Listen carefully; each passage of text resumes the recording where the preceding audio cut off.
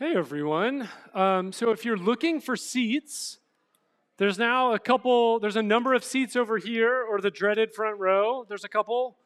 But if you really don't want the front row, there's like at least 10 seats over here. All right. With that said, just hey, one quick thing. After service, we're hosting a gathering called Home, which is kind of like our membership thing. Essentially, I just want to say if you're not really committed here, you're sort of unsure, but you wanted just a space to ask questions, Home is a great place to come. So even if you're like, I don't know about this, and you want to ask some questions, just come to Home and bring your diatribe or pontification or whatever you want to bring, and I'll be up there and I can handle it. All right. With that said, so we're in our third week of Mark. One of the things about Mark is it's really fast-paced. His favorite word is immediately. So some Sundays we'll focus on like one short story. The next 2 weeks we'll do that in chapter 2. Today we're going to sort of bring in 4 stories because they kind of work together in a sequential movement. Now, if you haven't been with us, we're still in chapter 1. Mark basically set the stage for Jesus' ministry, and then he called a couple disciples, Jesus did. And now we're launching into verses 21 through 45. So there's some Bibles in the pews if you want to use those. And we're going to talk about verses 21 through 45 in 4 movements. Movement 1 begins in verse 21. And they went to Capernaum. And immediately on the Sabbath, he entered the synagogue and was teaching. And they were astonished at his teaching. For he taught them as one who had authority, not as the scribes. And immediately there was in their synagogue a man with an unclean spirit. And he cried out, "What have you to do with us, Jesus of Nazareth? Have you come to destroy us? I know who you are, the Holy One of God." But Jesus rebuked him, saying, "Be silent and come out of him." And the unclean spirit, convulsing him, crying out with a loud voice, came out of him. And they were all amazed, so that they questioned among themselves, "What is this? A new teaching with authority. He commands even the unclean spirits, and they obey him." And at once his fame spread everywhere throughout all the surrounding region of Galilee. All right, so movement 1 begins with Jesus attending synagogue on a Saturday. He's with the other Jewish men and women of Capernaum, which seems to be his new hometown after moving there from Nazareth. Now, just in case you're sort of new to the Gospels or the New Testament or the Scriptures as a whole, just want to say the synagogue is not the temple. There was one temple. It was in Jerusalem. That's where people went on 4 major pilgrimage festivals throughout the year. It's where they did sacrifices. On the other hand, there were lots of synagogues. And these synagogues existed in towns and villages throughout Israel. And they focused on reading and teaching of the Hebrew Bible, what we call the Old Testament. And though there was like one person generally in charge of the synagogue, this person oversaw the library, worship, and the school. But this person, the ruler of the synagogue, generally didn't preach. This meant that on each Sabbath, usually a scribe would come up and teach. But this Sunday, it falls to Yeshua, to Jesus. And clearly, he's super effective, right? Mark says the congregation is astonished. And I think sometimes we read this and we think, yeah, those scribes, man, they were terrible teachers. But that's not what Mark is trying to tell you. In the first century, actually, most people weren't particularly literate. So they needed really well-educated people like the scribes to break down the scriptures. And there was this deep hunger in Israel for the scribes to come and help them understand the Hebrew Bible. They were respected so much that they got the first seat. People would actually stand up when they entered the room. These are deeply respected religious teachers in the first century. So much so that when Mark writes about the synagogue in verse 23, he calls it their synagogue, as in the scribes' synagogue. But Jesus, he teaches with such authority that these revered men, the scribes, just don't measure up. Right? It's within this context, during Saturday synagogue, that an unclean spirit speaks up. Now imagine it for a second. You're sitting in the third row at synagogue, just chilling. You're here to sing some songs, maybe listen to someone break down the scriptures, and all of a sudden, a demon-possessed person in row 3 says this: "What have you to do with us, Jesus of Nazareth? Have you come to destroy us? I know who you are, the Holy One of God." And it's kind of like Mark, as Jesus is starting this first movement, this first ministry act, is wanting to set the stage for us, right from the outset, to help the reader, to help us understand, right, that Jesus is not just interested in teaching about the kingdom of God, but actually he's trying to help us see that there is a battle ensuing. There is a battle behind the scenes, right, between the one anointed with the Spirit of God, right, the King of God's kingdom, who come to establish, right, God's kingdom reign on earth, and dark powers, unclean spirits, who hold people hostage.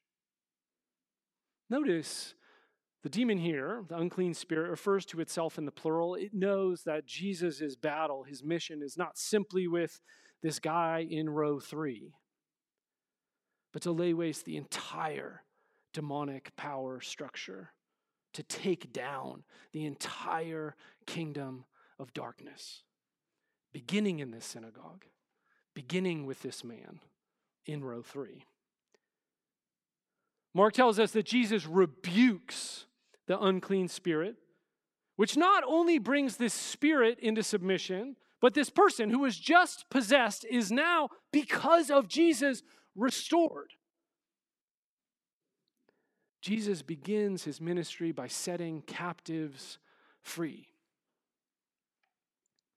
I think sometimes we skip over this moment, but can you imagine this person's life after this day meeting Jesus in the synagogue, when he goes back into his family, his workplace? How that changes for him. And just like with his teaching, right, the people are amazed, his authority, his power. In Greek, the word amazed derives from the root of the word to strike. Jesus has, slapped them upside the head with his teaching and his power. What he says and what he does. Which brings us to movement 2. Verse 29. "And immediately he left the synagogue and entered the house of Simon and Andrew with James and John," right? These are the 4 fishermen he just called. "And now Simon's mother-in-law lay ill with a fever, and immediately they told him about her. And he came and took her by the hand and lifted her up, and the fever left her. And she began to serve them. That evening at sundown they brought to him all who were sick and oppressed by demons. And the whole city was gathered together at the door. And he healed many who were sick with various diseases and cast out many demons.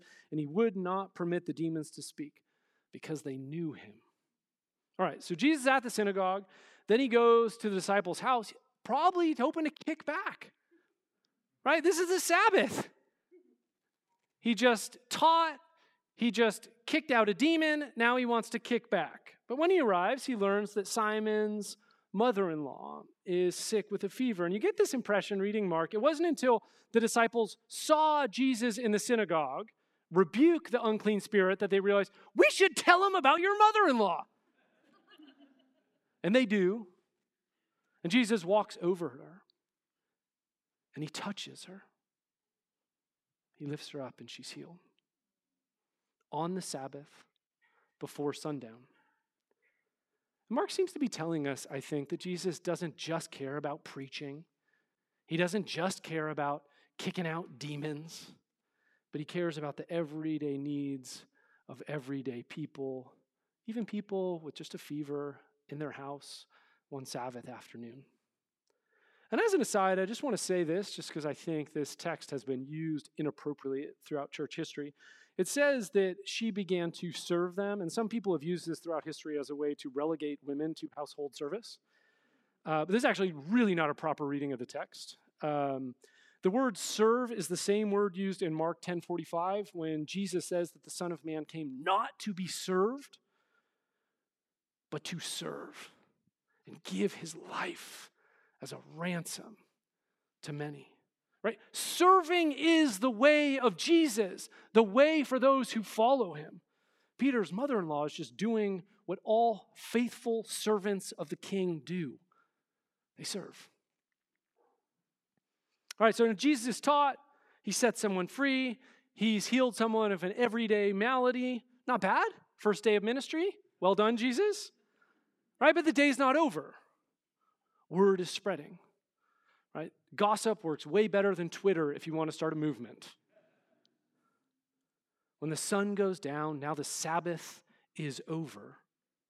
People start showing up at Simon's home, asking for Jesus.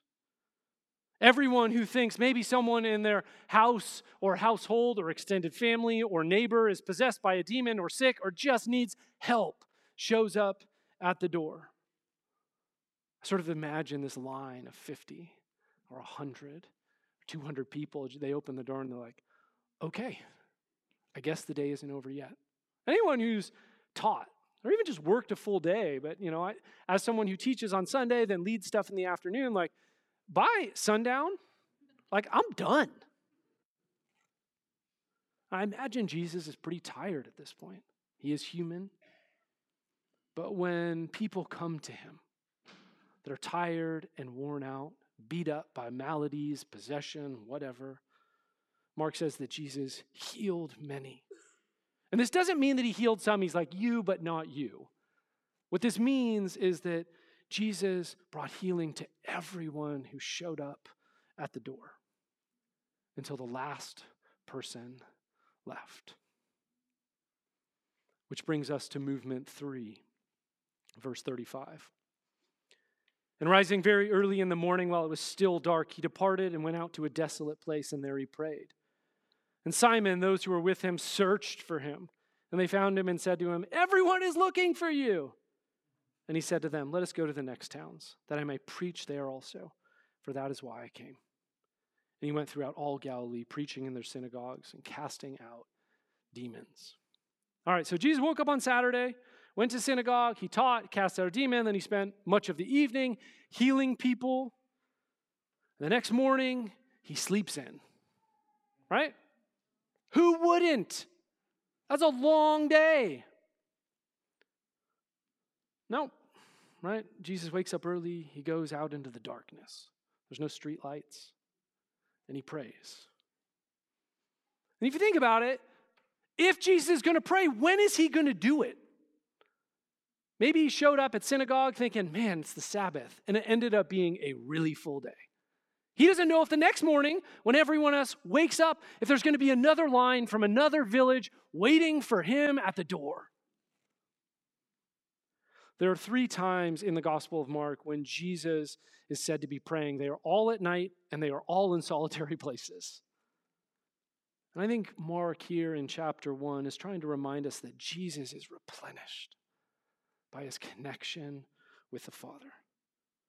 You get this sense that the work Jesus has to do is both an inward work and an outward work.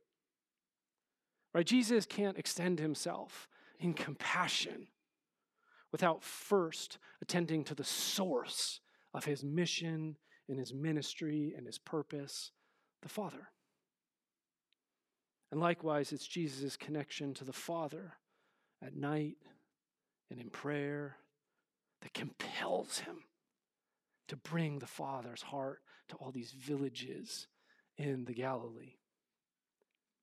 You also get this sense that the significance of Jesus' ministry simply doesn't consist in what he does for humanity, for Israel, but also that much of what he is there to do is simply be with the Father. And it's from that intimate connection with the Father that all of his ministry flows. But even in the dark, at night, in the desert, Jesus ends up having company. We don't exactly know what happens. My guess is people started showing up at the door. Like, we heard Jesus is here. I brought my brother.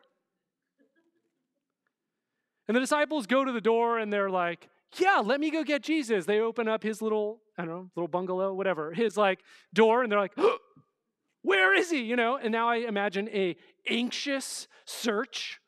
Let's go find him. Right? And they show up, meet Jesus in the desert, somewhere outside of Capernaum. And they find him alone and praying. And I sort of read with an accusatory edge, everyone is looking for you. Dude, get on task. The line is already forming. But what's interesting to me is the disciples want Jesus to respond to the immediate need forming at the door. But Jesus is actually committed to a course that I think is informed by his prayer, by his connection with the Father. The disciples are like, get to the door, immediate need. Jesus is like, hey, this is why I have come. Yeah, I get the immediate need, but the Father has said we're to go to the other villages. It's not just for Capernaum. I need to preach the good news in all the towns. I need to bring the healing of the Father to all the towns. And this is what he does. Informed by prayer in the presence of the Father, he knows his mission and his purpose, and he's not going to be sidelined by the immediate need, the anxiety of the disciples telling him, hey, dude, get on task. Which brings us to movement 4, verse 40. And a leper came to him, imploring him, and kneeling, said to him, if you will, you can make me clean. Moved with pity, he stretched out his hand and touched him and said to him, I will be clean. And immediately the leprosy left him and he was made clean. And Jesus sternly charged him and sent him away at once and said to him, see that you say nothing to anyone, but go and show yourself to the priest and offer for your cleansing what Moses commanded for a proof to them. But he went out and began to talk freely about it and to spread the news so that Jesus could no longer openly enter a town, but was out in desolate places.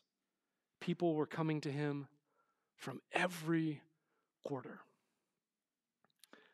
All right, so Jesus in prayer is clear, this is why I'm here. He starts going and teaching in Galilee and around. He's teaching and healing. And one day, Mark tells us, a man with leprosy came to him. Now, I think for us in the 21st century, we're like, good for you, leper. Way to make your need known. Well done. I just think, right? We read that, he came to him. Well done, right? In the first century, this is a provocative statement. You do not get past line 40 without your sort of feeling potentially insulted. This is a highly provocative sentence, potentially offensive. Let's see why. So a leper cannot just go up to anyone, let alone a famous teacher.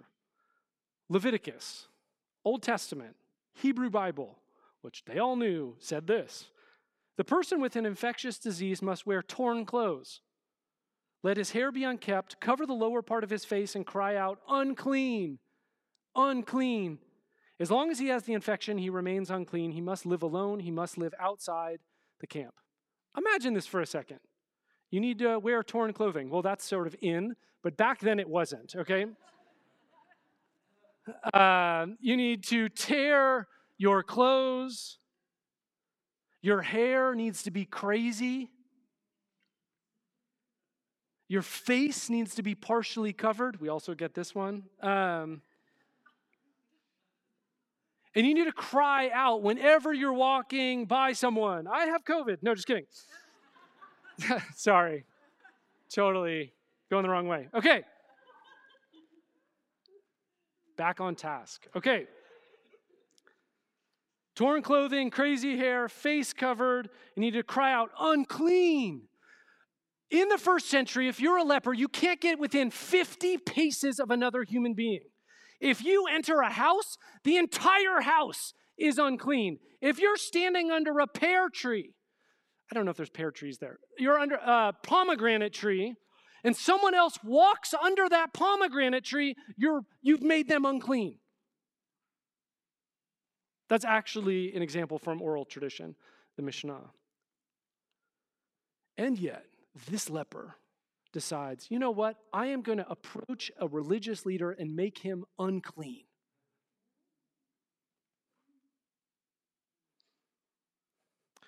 The leper risks everything. He's violating law and custom on the chance of being healed and restored by Jesus. He falls on his knees and he begs, if you are willing, make me clean. Notice he doesn't doubt that Jesus is able. He wonders if he's willing, and who wouldn't? For however long he's had to yell out unclean, people have avoided him like he is the worst thing they've seen that day. No wonder he wonders whether Jesus even wants to heal him. No one else seems to have cared all that much. In fact, Jesus' response is potentially even more scandalous than the leper's approach. One would expect an observant Jew to recoil in fear and anger. Get away from me! But with Jesus, compassion, not contempt, is present. Rather than turning from the leper, he turns to him, he touches him. But notice this. Jesus is not polluted by the leper's uncleanliness. Rather, the leper is cleansed and healed by Jesus' contagious holiness. Remember in the synagogue? When the demon cries out, "You are the Holy One of God." Jesus' holiness spreads to a man possessed by a demon. It spreads to a man who has leprosy. Jesus' holiness is contagious, more powerful than the uncleanliness they could encounter in the first century. I had this moment this morning when I was just thinking and praying about this moment in the message, and I just realized, man, there are people in this room right now that have come in this morning wondering whether the stain on their past could ever be wiped clean. And when we read this, we see Jesus' presence makes us holy. There is nothing you bring into this room that the contagious holiness of Jesus cannot cleanse.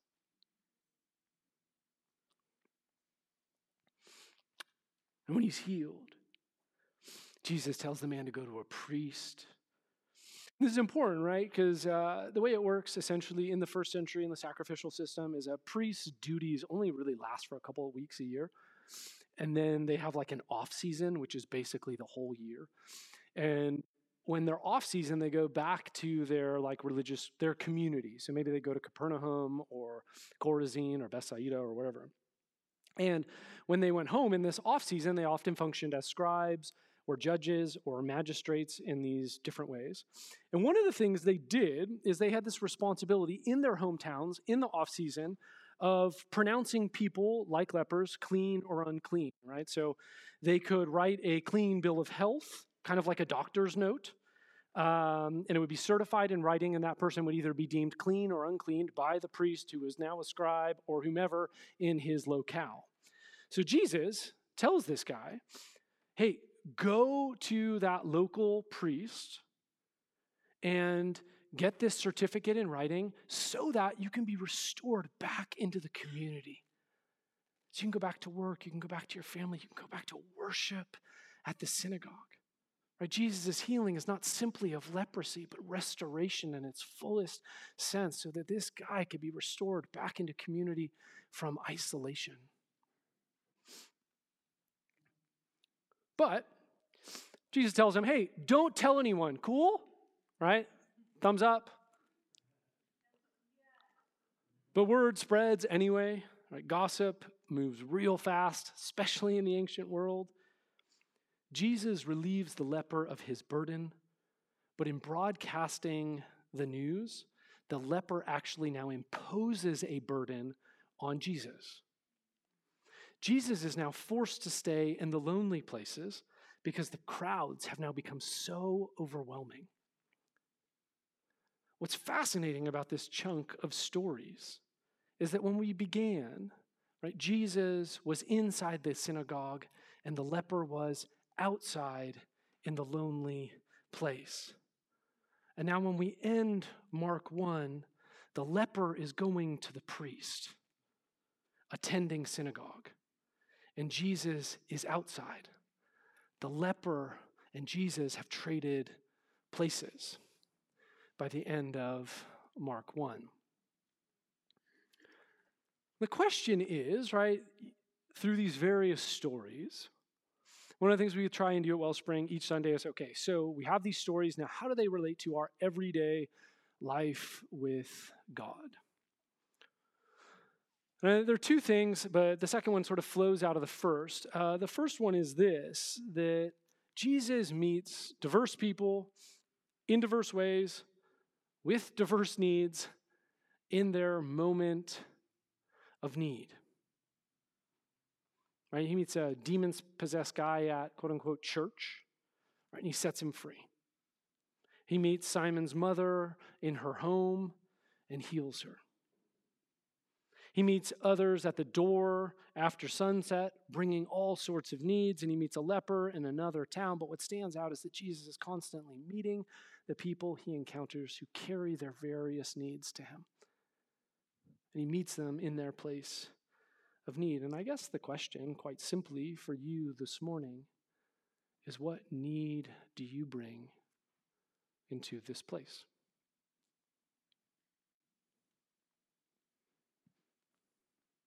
Mark is trying to tell us, hey, if you have needs, Jesus is who we bring them to. My guess is some of us are stuck in patterns that we cannot get out of. We might not be possessed by a demon. Maybe you are. I don't. My guess is no, though I'm suspicious of row 3. Just kidding. But we get trapped in patterns that bind us and hold us hostage. And I think what Mark is trying to tell us is you don't need to live in that pattern of being bound and trapped. Jesus is the one who breaks the boundaries, one who breaks the holds on us. Or maybe you come this morning in need of healing, like Peter's mother-in-law. Maybe it's physical, maybe it's emotional, but you're carrying it around. And affects you, your relationships, maybe your marriage, maybe your school. Maybe you're just sitting there wishing that if you put out your hand, Jesus would grab it too. And he would lift you up like he did Simon's mother-in-law. Or maybe there's a part of you that carries some shame. There's a part of you like the leper that's not even sure, is Jesus even willing? Does he even want to be with me?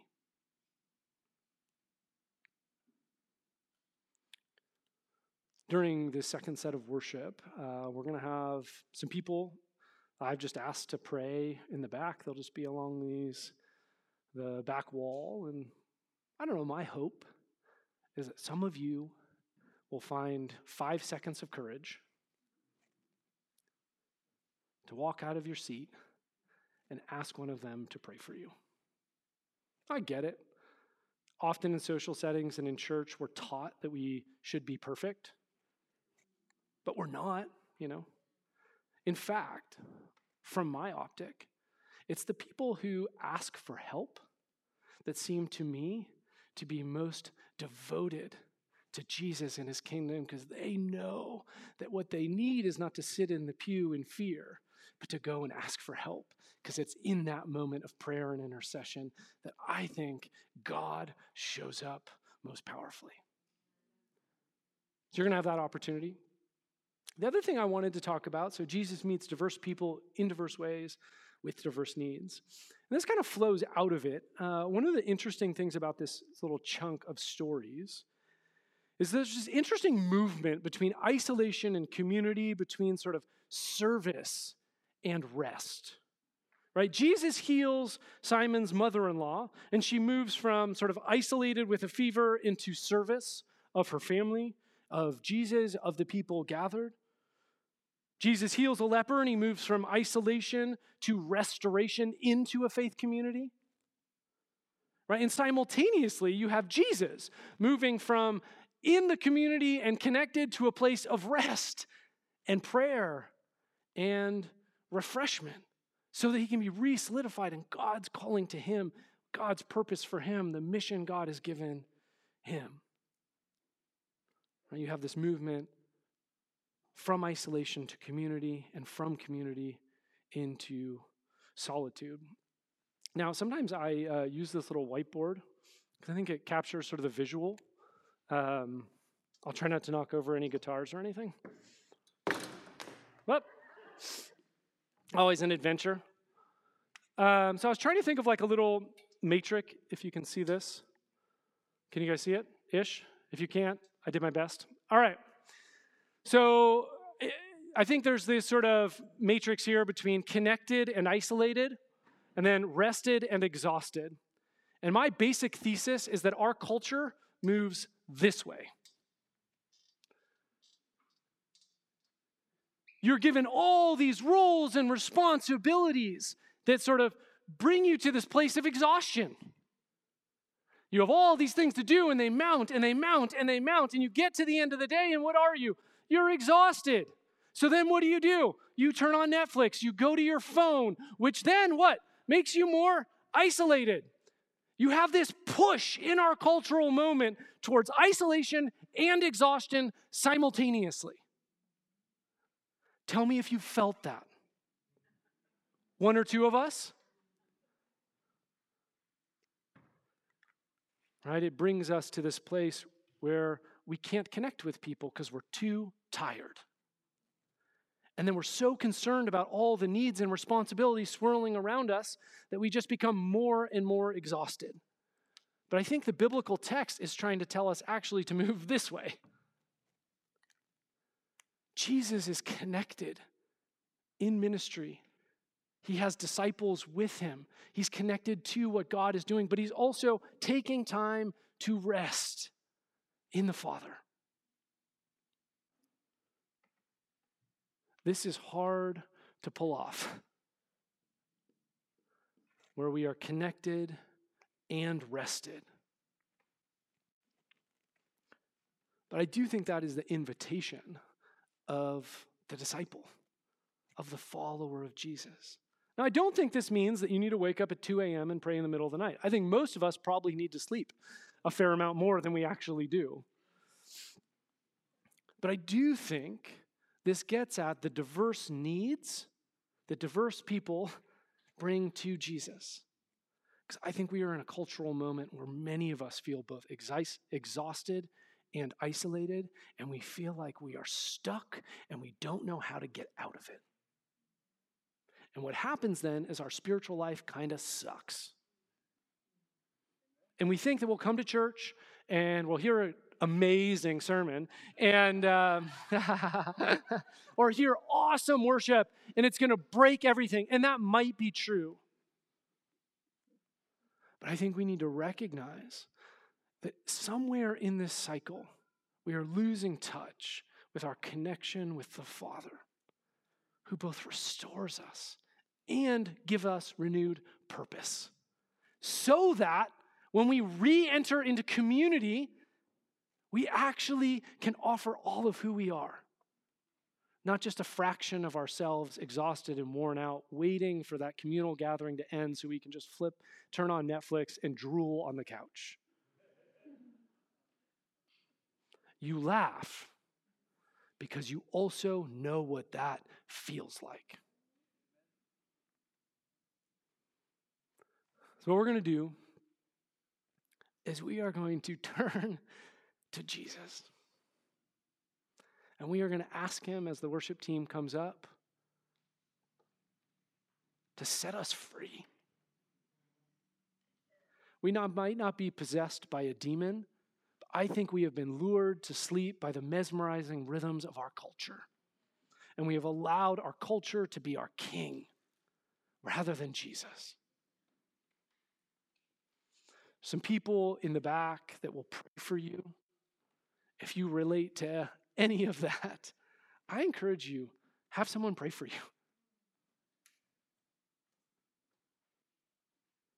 As we sing this song, we invite you just to turn to Jesus with your need. Get up out of your seat. Raise your hands. Fall on your face. This is a time to restore our heart and our mind and our body to the presence of Jesus. Mark is telling us Jesus is the one who sets us free. Jesus is the one who heals. Jesus is the model that we are to follow. Let's turn to him now in worship.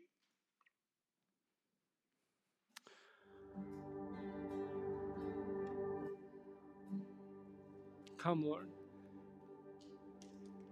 Just saw this picture during that first set of worship, just of a chain, and just saw this picture of Jesus just breaking the chain. I think some of us are bound in. And so, Holy Spirit, I just pray for you to show up and break the chains that bind us.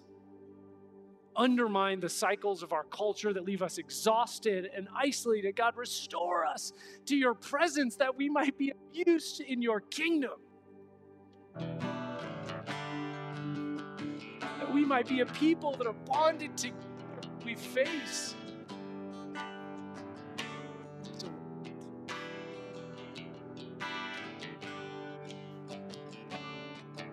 May we find peace and hope and freedom in your presence. Come, Holy Spirit. Come, Father. Make us more like your Son. God, break the powers that bind us, that we might be set free to serve you.